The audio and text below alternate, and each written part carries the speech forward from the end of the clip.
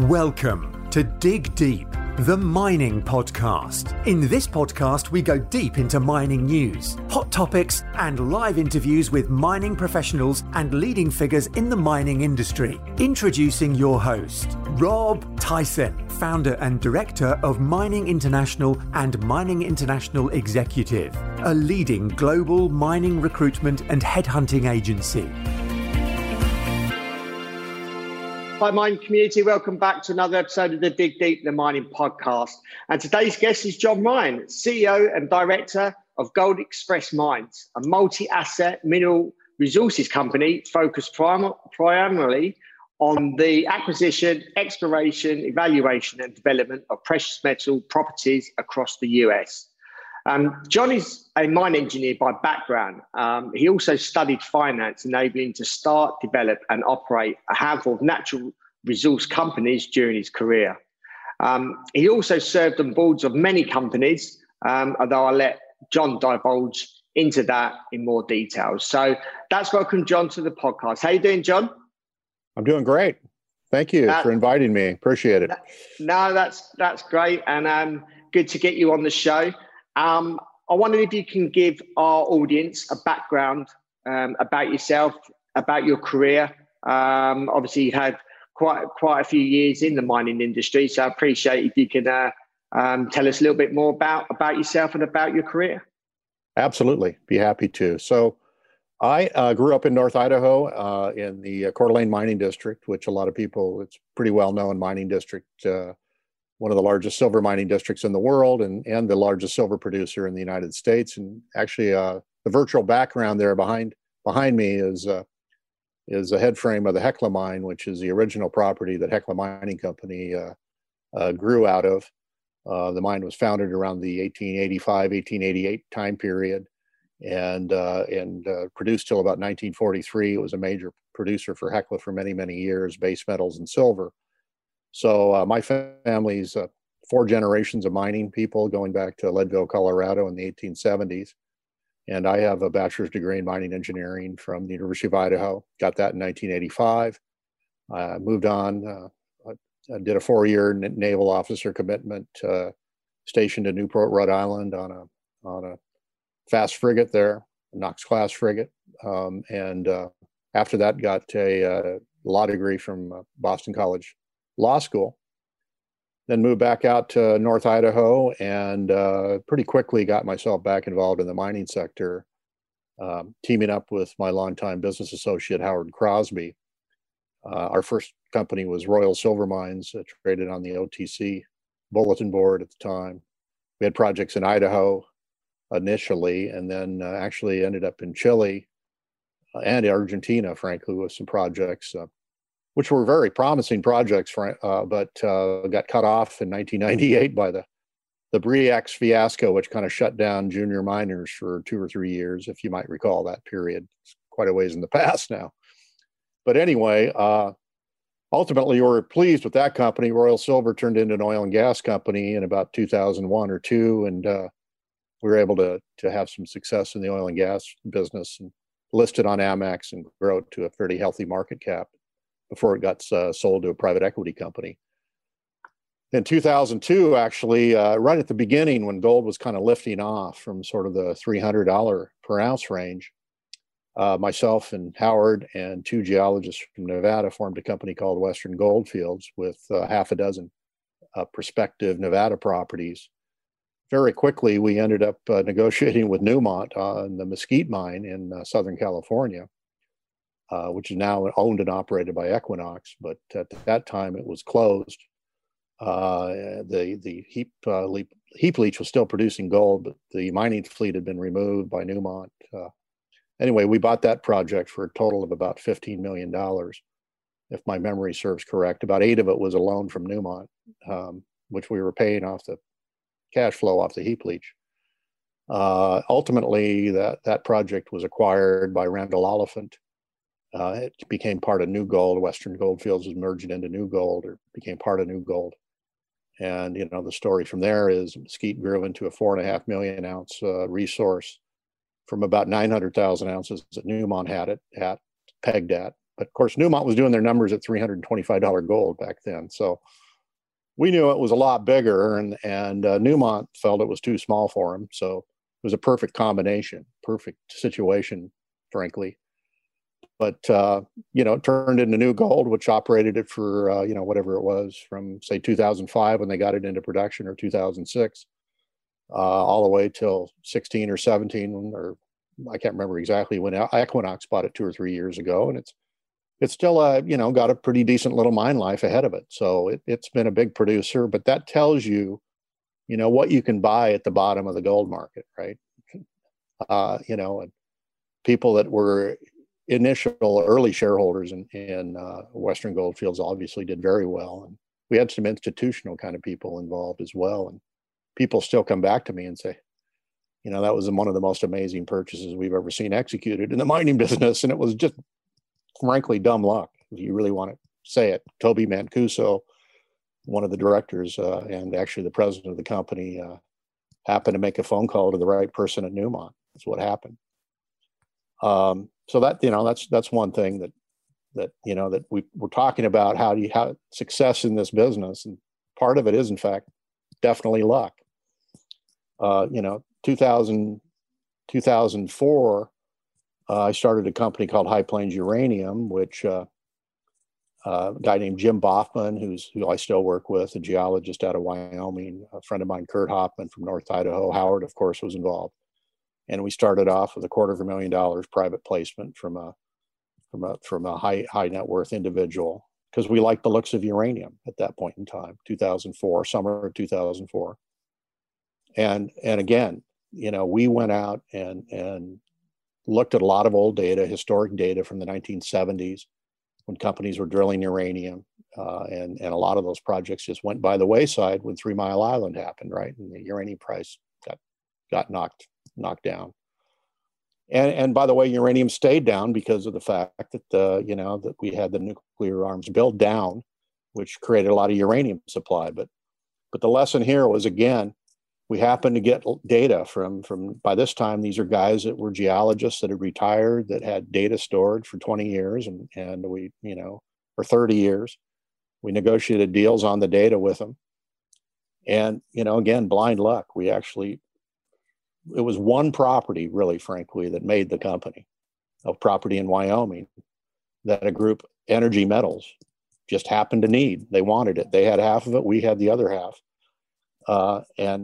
And that was one property out of the 8 or 10 properties we had that basically caused Energy Metals to negotiate a buyout of the company in 2006. And Energy Metals, 4 months later, was bought out by Uranium One. So again, you just don't know exactly what you're going to stumble upon or luck into or happen to stake, right before somebody else decided to stake it. And in this case, it was just one property. And by the way, Uranium One has been privatized at this point in time, and you'll still see High Plains Uranium as a subsidiary. And the chairman of the company now is listed as Putin. Because the Russians bought up Uranium One. It's an amazing story. But that was 2004 through 2006. In 2006, again, we did an early SPAC in the mining business in 2006. We actually raised on the London AIM over $100 million for a mining SPAC in 2006. There were quite a few SPACs happening back then on the London AIM. Friend of mine, Nathan Lowe from Sunrise Securities, was kind of driving that, and kind of, he says he's the inventor of the SPAC. Okay, I don't know if he's the inventor or not, but he sure did about a dozen of them very successfully in the period 2005 to say 2008. But anyway, we did a SPAC that was about 100 million plus SPAC, and we were looking for deals, and I was calling people. I was calling, people like Hecla Mining Company or Newmont or whoever, just saying, do you have any properties for sale? And it was, good old cold calling, right? You hope you reach the right person. As it turned out, I called Mitch Krebs, who was then the VP of corporate development of Core. Of course, he's now the CEO. And I said, do you guys have anything for sale? And he says, no, not really. Don't think so. But about 2 weeks later, I got a call back from him, and he said, we're interested in possibly selling the North Idaho assets of Core, which, you're undoubtedly familiar with, the Galena mine and such. And I said, yeah, familiar with it. I actually worked there as a summer college student, So, it was middle of April of 2006. I flew out to Coeur d'Alene, met with Mitch and Dennis Wheeler, who was then the CEO and chairman. And we negotiated the $15 million price for the entire Galena complex, including the Core mine and all their patented claims in the silver belt of the Coeur d'Alene district. And it was April 15th, and Dennis told me, he says, John, you got to close this by June 1st because I want to have these numbers in my June queue. And I says, okay. And he goes, you're getting a steal on this property. And I said, yeah. And he goes, but my market cap's going to go up a lot more than the purchase price when I get rid of the Galena. I love the Galena, but he goes, it's a high cost mine, and it is raising our overall cost of production per ounce of silver. And when I sell it, my analysts tell me that the price of my stock is going to go up $50 to $100 million. So not only I'm getting the 15 from you, but I'm getting a big bump in market cap. But it put us on a tight time frame, frankly, 45 days to do due diligence and everything else. And we did a bridge loan and put in our own personal money and got it done. But we had to put up $1 million deposit by May 1st. So we got that done. And then we got the 15 raised by the end of June, or first part of June, and closed the deal on time. And when Dennis put out his queue about 30 or 35, 40 days later, he was absolutely correct. His market cap did expand by $50 or $100 million. But that mine was operating. It was a couple hundred miners, a couple hundred people working there in the Coeur d'Alene district. And of course, that is now called America's Gold and Silver, and has been operating, continued to operate since 2006 as a result of that transaction. I'm not certain if Core would actually have closed it or what they would have done, but they had decided or made a corporate decision to not put a lot more money into it, so it may have closed. So it's been a good thing from my perspective, having grown up in Wallace, right next to the Galena, and being able to keep those jobs, in the county, in the state, and see the Galena mine continue to thrive, and under the current wonderful leadership of America's Gold and Silver, who've done right by it, let's say. Of course, recently Eric Sprott put in a vote of confidence and put a large amount of money into it as well. So that was a good thing. So these are the types of things. And most recently, I actually went back to the Coeur d'Alene district and spent 4 years, starting in late 2016, getting the Bunker Hill mine revived. And, the challenge there was signing a consent decree with the EPA, which nobody basically the Bunker Hill mine closed and went through a bankruptcy situation in 1992. And in 1994, a private owner named Bob Hopper bought the property, Placer Mining Company. And he did a great job of trying to hold the mine together, keep the assets intact, and so on and so forth over that long period of time. The issue there was environmental liability. So it's a brownfield project, and you've got the EPA environmental liability hanging over your head, and it was kind of an immovable wall, not movable wall that people couldn't penetrate and get around, and it took us a couple of years. But in May of 2018, we were able to negotiate a settlement and consent decree with the EPA, which cleared the way for investment in the Bunker Hill. And that got, approved by the U.S. District Court. It got approved all the way up to the very top of the EPA, to the very top of the Department of Justice. And, in last year, in 2020, April of 2020, we brought in a team of new managers, new people, new board, many talented people from Barrick actually are now in charge, and they're doing all the right things to get the mine moving again. And it deserves to be in production. Frankly, it was one of the great base metal silver mines of the United States. starting in 1885. So, these are the kinds, that has yet to sort of prove itself in the market, but I'm very confident that the company is, as it demonstrates the great amount of metal that's left in that mine, and with $1.35 zinc prices, I mean, it's poised to print money, in my opinion. Yeah. And there's a big discovery potential there as well. Yeah. So, these are the kinds of things I've done, and obviously, if you're going to be in this business, there's some things that haven't worked along the way. But you learn those lessons. You learn lessons from the things that don't work, right? Those are probably certainly more important lessons maybe than the things that work sometimes. Yeah. Obviously, you've had a long career, and you mentioned a few times luck. You've obviously had quite a few successes in the past, and like you just said, you've had a lot of failures as well. You mentioned luck quite a few times, but is it luck? I mean, you've been doing a lot of the work. You've been looking at a lot of properties, a lot of deals, and I take it you've been positive a lot of the time, whether obviously a lot of projects fell by the wayside. Can you give us an overview of those ones that were luck and worked? Why did they work, and why did some didn't work? Well, maybe luck isn't quite the right word exactly. Maybe it's more circumstances. It's timing. I think timing may be the better word.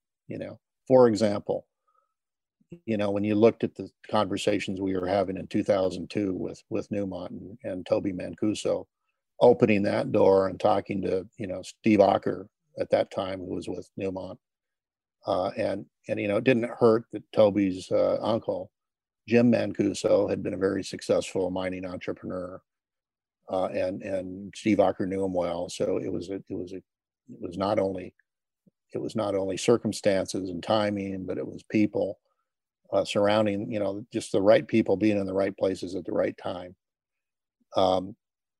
And Newmont looking to divest things after they had acquired Franco.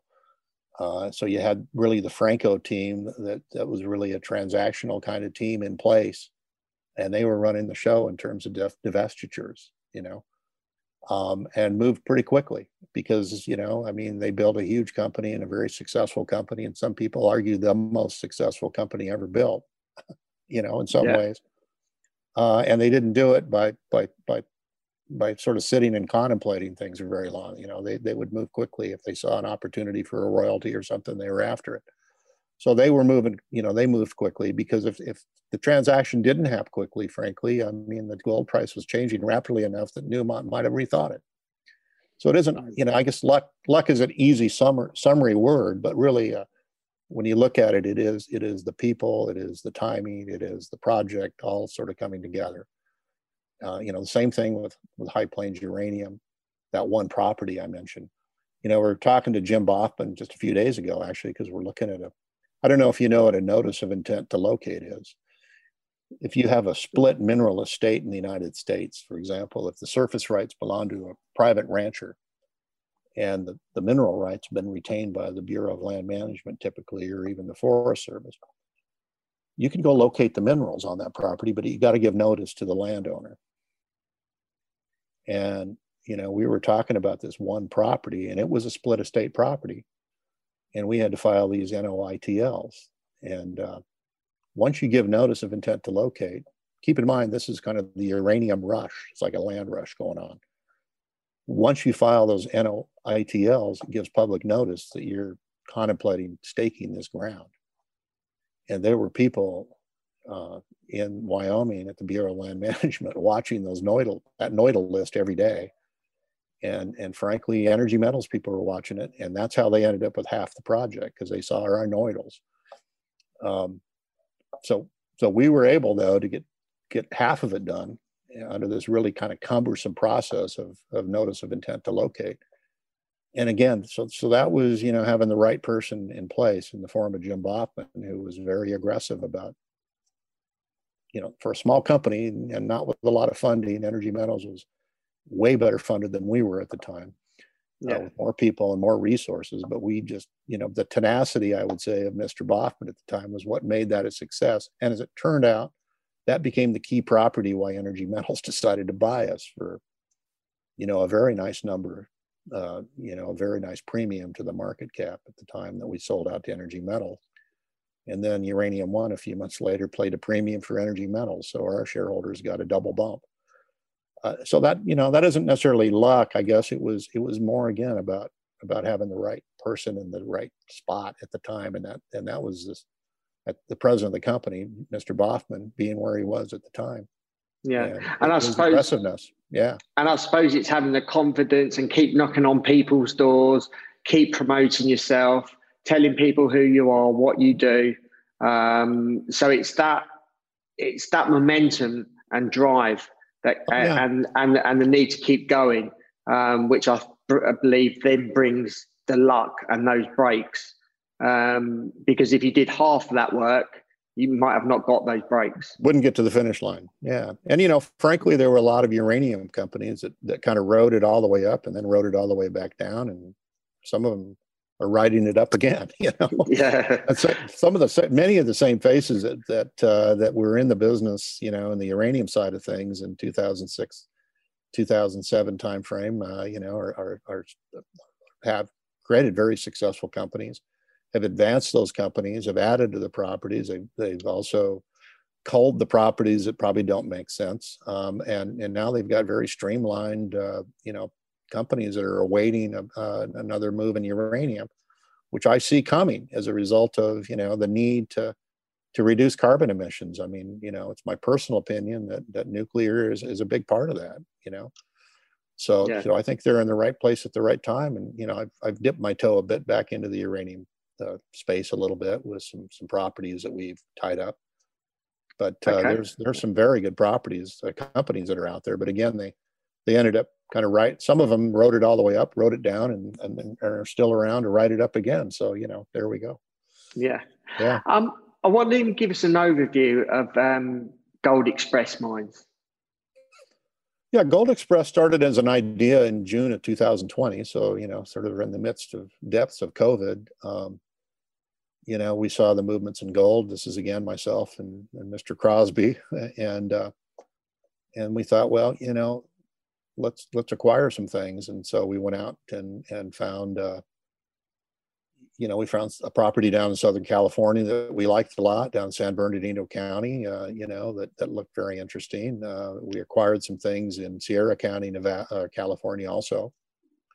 There's a lot left in California, in the mother lode country, and people are having a lot of success in Southern California and Imperial County and San Bernardino County with finding stuff and also getting it permitted. California is not a uniform state. Some counties are much more difficult than others. But California, one of the things you got to understand is that the counties have a big role in the permitting process, both at the exploration stages as well as further development stages. And so we think, certain parts of San Bernardino County are good places to operate. We found a good project there. I like the mother lode. I think there's a lot left in the mother lode. I mean, California, they didn't call it the Golden State for nothing. It's, it produced 115, 120 million ounces out of the state, and there's a lot left. So, if you can manage the permitting and manage the location, there should be a lot to do in California in this current gold boom. We actually then acquired 8 different properties in Nevada as a result of a single stroke deal with a guy that had a prospector who had picked up these properties over a period of 8 or 10 years and made a decision just to sell out. We started exploring those properties. These are all early stage properties, but do have some historical work on them. We also picked up some things in Arizona, early stage things, which we shot some geophysics on a couple of the properties. We've done sampling work. We've done the basic sort of things that need to be done preliminary to drilling in those properties.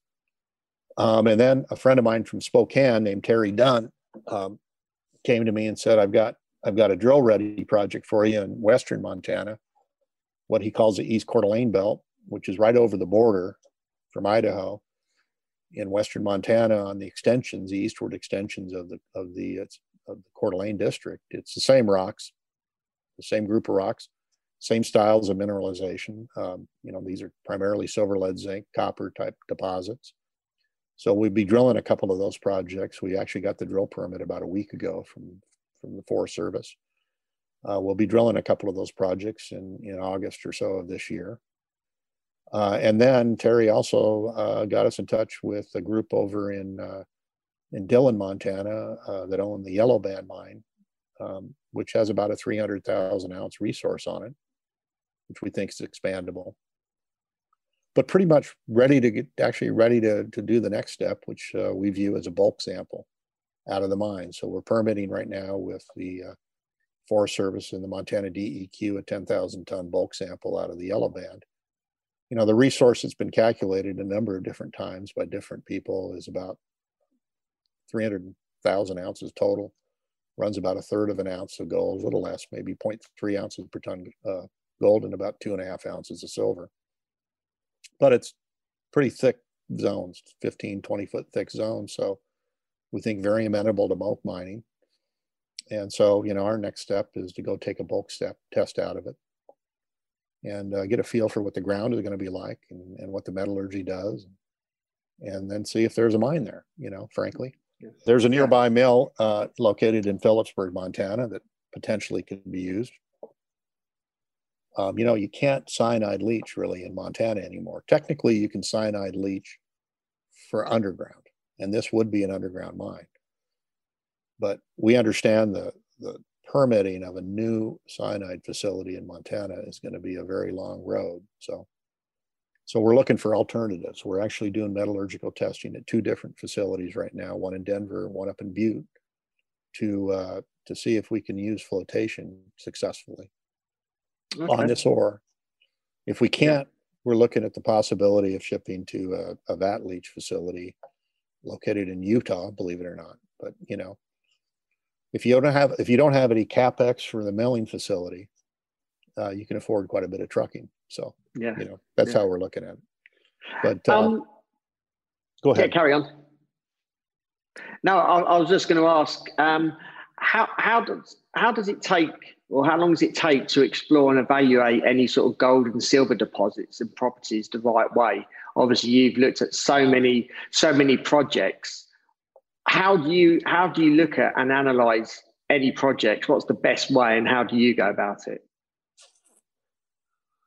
Well, if you're starting from scratch, which most of the time when you're working on something in the United States or frankly, Canada, other places, you're hardly ever starting from scratch per se, because a lot of work's already been done somewhere. Somebody's looked at it typically, So, the first step I like to take is obviously get 2 or 3 very experienced guys to have a look at it and see if they can find any, fatal flaws, in the idea about this property. That might be geological, or it might also be permitting risk. It might be, proximity to wilderness, et cetera, et cetera. But, assuming that there's no big fatal flaws related to location and so on and so forth, and if it's in the Western United States, there's probably somebody that's looked at it, and typically a major has already looked at it. At some point, you just got to find the data. So, we make a real big effort to find the data first. Something that somebody's already did. It's very inexpensive exploration, frankly. And with the internet the way it is and everything being connected, it doesn't take as, USGS stuff is mostly all online, for example. Bureau of Mines stuff is online. Most state Bureau of Mines put everything online. Arizona, for example, is great. Nevada's great. Idaho's pretty good. There's resources like the Anaconda collection at the University of Wyoming, where you've got all of Anaconda's old data, which is voluminous. It's a little bit of effort to get a copy of a, particularly with COVID this last year, it's tougher to get things out of the Anaconda collection, but things coming back online, you send somebody to the University of Wyoming and give them 2 or 3 days of consulting in the Anaconda collection and find anything they can on the project you're looking at.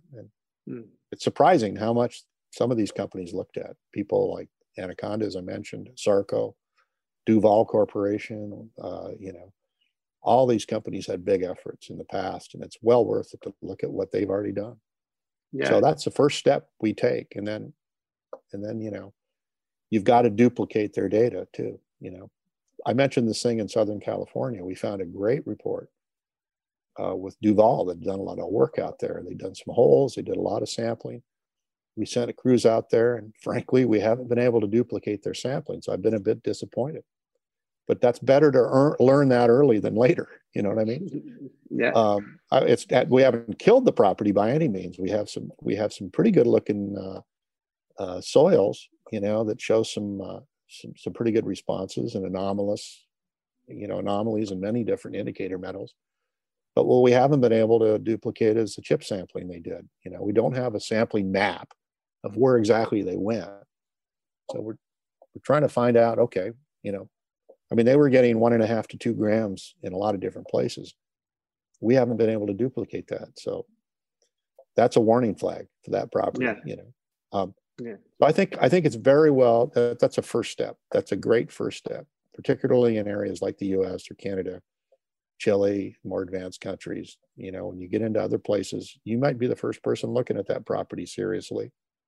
That's a whole different world. And frankly, it's probably beyond my realm of expertise.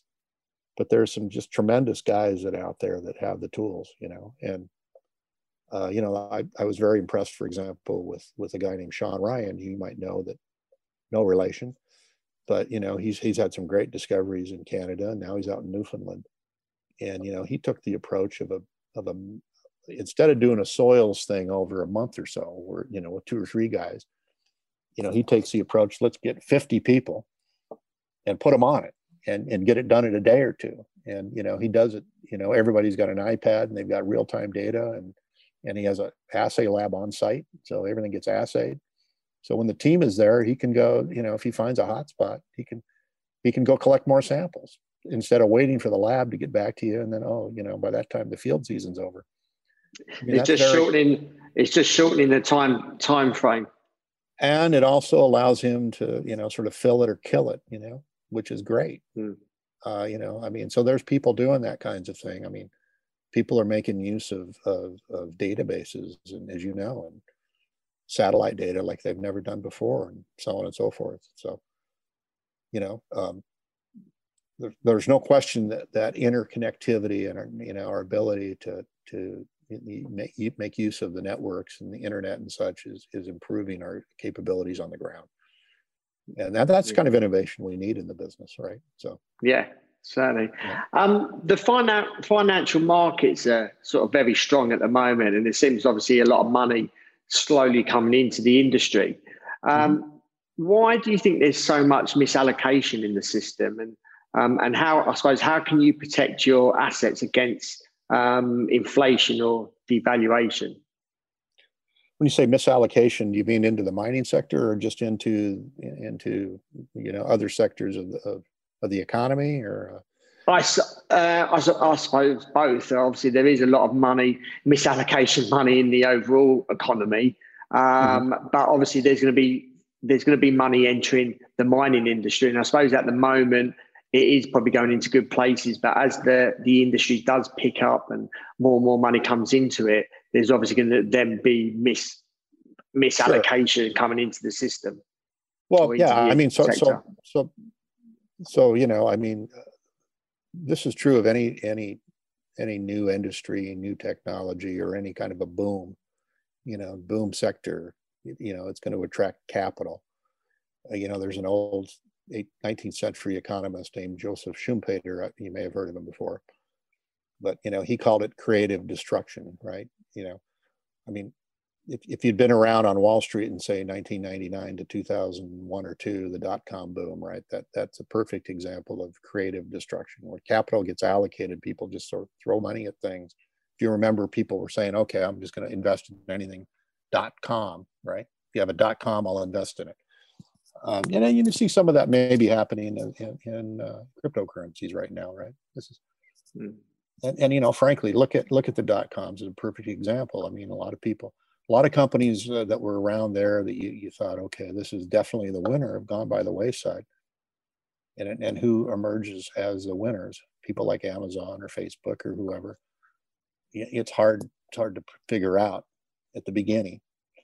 But ultimately it gets figured out by the market, right?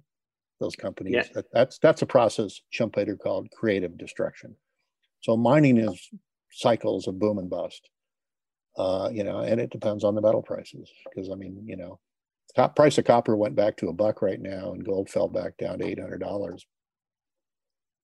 We may as well go figure out something else to do for a while until mining comes back, right? It's a boom and bust. So mining has this cycle of creative destruction every time we have these, I'm not talking about the small cycles up and down. I'm talking about the major cycle. You get this creative destruction type of cycle. And frankly, people, what do people do in the mining business? They dust off projects that somebody else had already been working on, and they try and carry it to the 2 steps forward, 1 step back type of process, right? Yeah. Like most of the properties, Yellow Bend is a perfect example. The property that we're working on in Montana. I mean, it was mined in the 1940s, direct shipped to the Anaconda smelter located near Butte. They mined silver and gold out of it. The current owners in the 80s picked up the property. The current owners are mining people. They explored it, they drilled it, they did all the right things. They chip sampled it. They moved it towards production by permitting it. They had it permitted in the late 90s. And then Montana imposed their cyanide ban, and the whole thing fell apart at that point. Nobody pushed it forward. It sat on the shelf for nearly 30 years, and now we're dusting it back off again, trying to make it work in this cycle. So, there are this process of boom and bust, and it's all necessary, frankly, in order to sort out who wins and who loses. And that's what the economy is really all about, And I think the greatest problem I see with this whole process of creative destruction, if you want to call it that, is interference, by the government, frankly.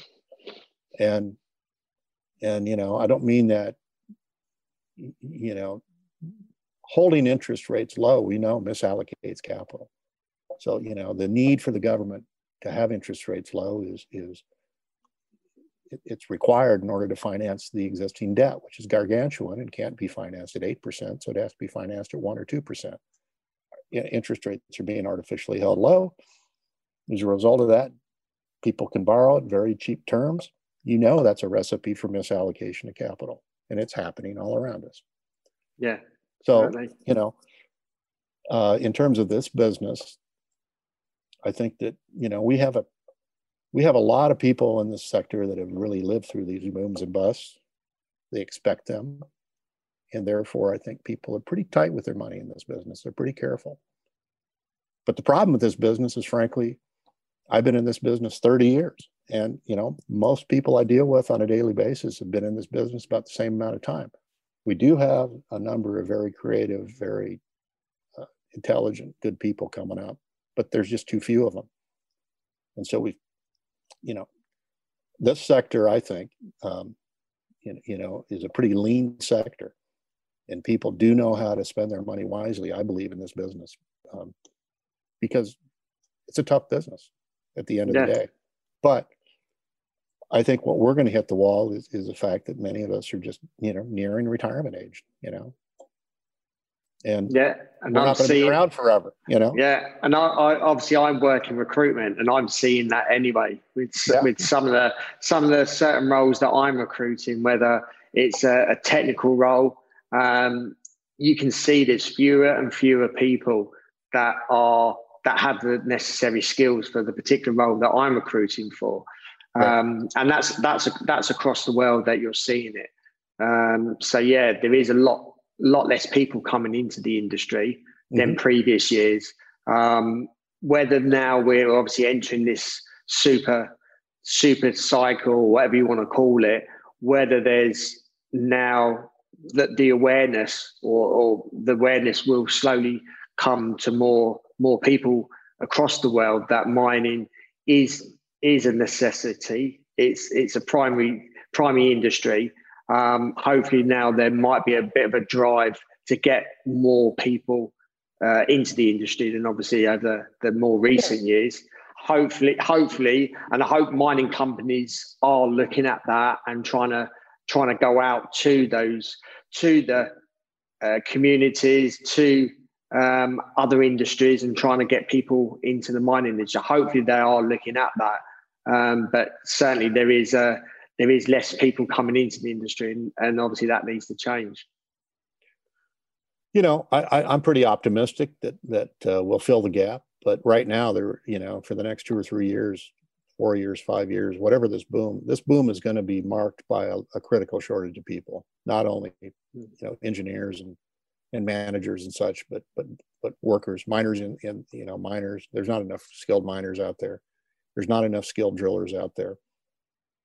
As people, recruit, as people spread the word, so to speak, that these jobs are good paying jobs, and they're here to stay for a time, we'll attract more people in. But even companies of the size of Gold Express have to be prepared to invest in people to train them. Yeah. It's the only way to get people and, train people and make a fair and good work environment, good benefits and pay and all the things you need to attract people these days, right? Yeah. So, one of the things about mining, it's been true in the past, is that many people follow their parents into this business, which is what I did. My father worked for Sarco for 40 plus years. And, his father was an entrepreneurial miner in Leadville. And, my grandfather's uncle was an entrepreneur in Leadville, Colorado. So, that's how this thing goes. When I went to high school in Wallace, we had a vocational mining school where guys that were juniors and seniors in high school took half their day as a junior and senior and learned how to mine, which is, mining companies supported that locally. And they had a group of miners coming out of the high school every year that they recruited from, which was good. And, I think we'll see programs like that reemerge. We have to. Yeah, certainly do. And it shouldn't just focus on existing people in the industry, bringing their families in.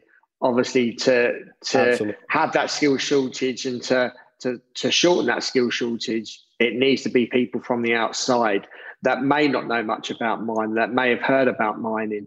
And it's just educating them that it's a wonderful industry. It is an industry for life that you can get into. There is these obviously peaks and troughs, but you live through those. Absolutely. And it's just encouraging those people from outside into the industry, which hopefully we will start to see over the coming years. Well, and exactly. And I'm glad you added that point, because it was a point that I didn't quite make, that even, generationally people are attracted to the business, but we need to reach outside of that. Absolutely. And reach out to others. Yeah. If you can get a job at one of these great mines when it's first starting up, I mean, the person that came on in the Mesquite in 2002 has had a 20-year career there if they stayed there, right? Bunker Hill mine, when I was looking through the old records, I mean, it started operating in 1885, operated continuously till 1981, almost a century. Now it's reopening, right? But, they had some huge stopes there. And frankly, at that mine, you could have started working in a stope, which, as you probably know from being in the business, a stope is an area in the mine where you go mine the rock. It's where the rubber meets the road, right? You could have stepped into a stope there in the early 1930s and been in the same stope in the 1950s. In the same stope, not only the same mine, okay? So, mines can be wonderfully long-lived assets once they're up and going. And it can be a lifetime career for people. Yeah. We did the deal in 2006 at the Galena. Man, most of the people there that were there in 2006, some of them are still there working, but many of them retired. And some of them started their careers there in the 1980s or so, and certainly are near retirement or retired right now. But, guys that hired on when we first took over the mine in 2006 at U.S. Silver and now America Silver, it's going strong, and they've been there like whatever it is, 14, 15 years. So, it is not a short-lived business once you get one of these mines up and going, because they're built for a long, typically long lives. Yeah. If the great ones anyway. Yeah. You've obviously been in a few commodities, and you mentioned obviously you've been in gold, you've been in uranium. What commodity do you think is going to explode over the coming years? Is it going to be one of the precious metals? Is it gold, silver? Is it going to be uranium? Is it going to be copper? Is it going to be one of the battery metals? Is there, for you, is there going to be a focus on a particular commodity, or you're looking at a few different commodities? Or do you think there's going to be one outstanding mineral commodity over the next, say, five, maybe 10 years? Well, I mean, I you didn't mention silver. I've always liked silver. I grew up in the Silver Valley, so to speak. But I think copper, frankly, they call it Dr. Copper. With the demands that we're putting on copper for uses in electric vehicles, for the talk about infrastructure that needs to be built, rebuilt in the United States in order to do that, and in the United States is just one country. Every country needs copper. So I think, I don't know if it's going to explode further in price, but I think we're going to see copper at, quite easily $6-7 and remain there for a long period of time in order to coax enough copper out of the ground to meet all these needs. And again, I also question, is that the best use for our copper? Are we wisely using our copper at this point in time? It's something I think we need to think about. Cobalt's another metal that's in short supply, that's going to be used in electric vehicles. I know they're trying to diminish or reduce the amount of cobalt being used in certain batteries. It's a supply the United States doesn't have a lot of, and it's a critical element, strategic metal used in aircraft engines and many other esoteric applications. Is it the best use for this critical mineral? Which that becomes a policy kind of question, but something that maybe people ought to pay more attention to. People have sort of woke up to the rare earths, and the critical supply shortage we have. And many people have woken up to the fact that, the cell phone they use every day, every minute of their lives practically can't be built without rare earths. And so, we don't tend to pay attention to these issues until they become real critical issues, which is scary. It's kind of not a good thing. We don't have a little more foresight into some of these elements. It wouldn't surprise me though that the platinum, palladium, PGM group is also one that gets really sharply into focus in this upcoming era. It already has in some respects, but again, there's not that much of it. It's certainly in the Western U.S., right? Not very much. So concluding, what's the outlook for Gold Express Mines? Well, what we want to do, as I mentioned, is it's a private company at the moment. We expect, to go public at the right time in the next year or so, in some fashion, either in Canada or possibly in London. I've listed some things in London in the past, or maybe here in the United States. But what we'd like to do is either be in or near, production at the Yellow Band property, around the time we go public. So, our focus in the next year or year and a half is to get that property in production. We'd like to have cash flow. We'd like to, separate ourselves in that respect from some of the other more exploration-oriented companies, which I think, a lot of investors like to see, having cash flow and not having to go back to the market, to fund exploration programs. So that's what the outlook is. We got drilling programs happening, as I mentioned, in Western Montana. I think, either later this year or early next year, we'll drill some things in Nevada that we've been working on pretty hard. Possibly one of the targets down in Arizona. The focus on Gold Express is going to be achievement of production. As I mentioned, we're doing this bulk sample test and finishing up our metallurgical work, but we'll lead to production at Yellow Band in Montana. And following that, we'll also have drilling programs happening at various projects in Nevada, Arizona, Western Montana. which should lead to some excitement as well. So all of that leads towards a listing sometime, within about a year or so. That's the plan. Yeah. But we'd like to be a listed company and either in production or very close to production with a plan to achieve some cash flow and earnings. Yeah. Well, it seems you got your hands full. You've got a lot of projects coming online over the course of time. So wish you well in your future. If our audience wants to reach out to you, if they've got any questions, how can they go about doing that? Are you on any social media as well? Oh, I'm on LinkedIn. And also my email is jr@goldexpressmines.com. That's jr@goldexpressmines.com.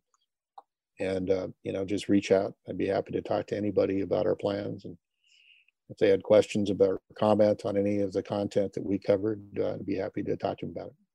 Yeah, no worries. So I really appreciate your time, John. And our audience, appreciate if you can share and like this episode, share it amongst your friends, family, other people in the mining industry, and maybe people that are not in the mining industry that wants to, I suppose, get a better understanding of what mining is about. Obviously, look at hearing John's career, what he's done. Appreciate if you can pass this episode on to other people. We will absolutely do that. Yeah, I think it's good to reach out beyond our sort of safe envelope or safe zone of people and spread the word about mining. It's a very critical industry for the good of everybody. Certainly, and you never know, people may listen to this and decide to get into the industry, which is obviously what we discussed and what we need. You bet. Yeah. Thanks a lot very much for your time. Yeah, and I appreciate your time, John. And I appreciate the audience for listening. As I said, keep sharing this episode and I appreciate your time for listening. So until next time, happy mining. Thank you for listening. Remember to reach out to Rob via the show notes and be sure to subscribe and leave a review. Until next time, happy mining, helping each other to improve the mining industry.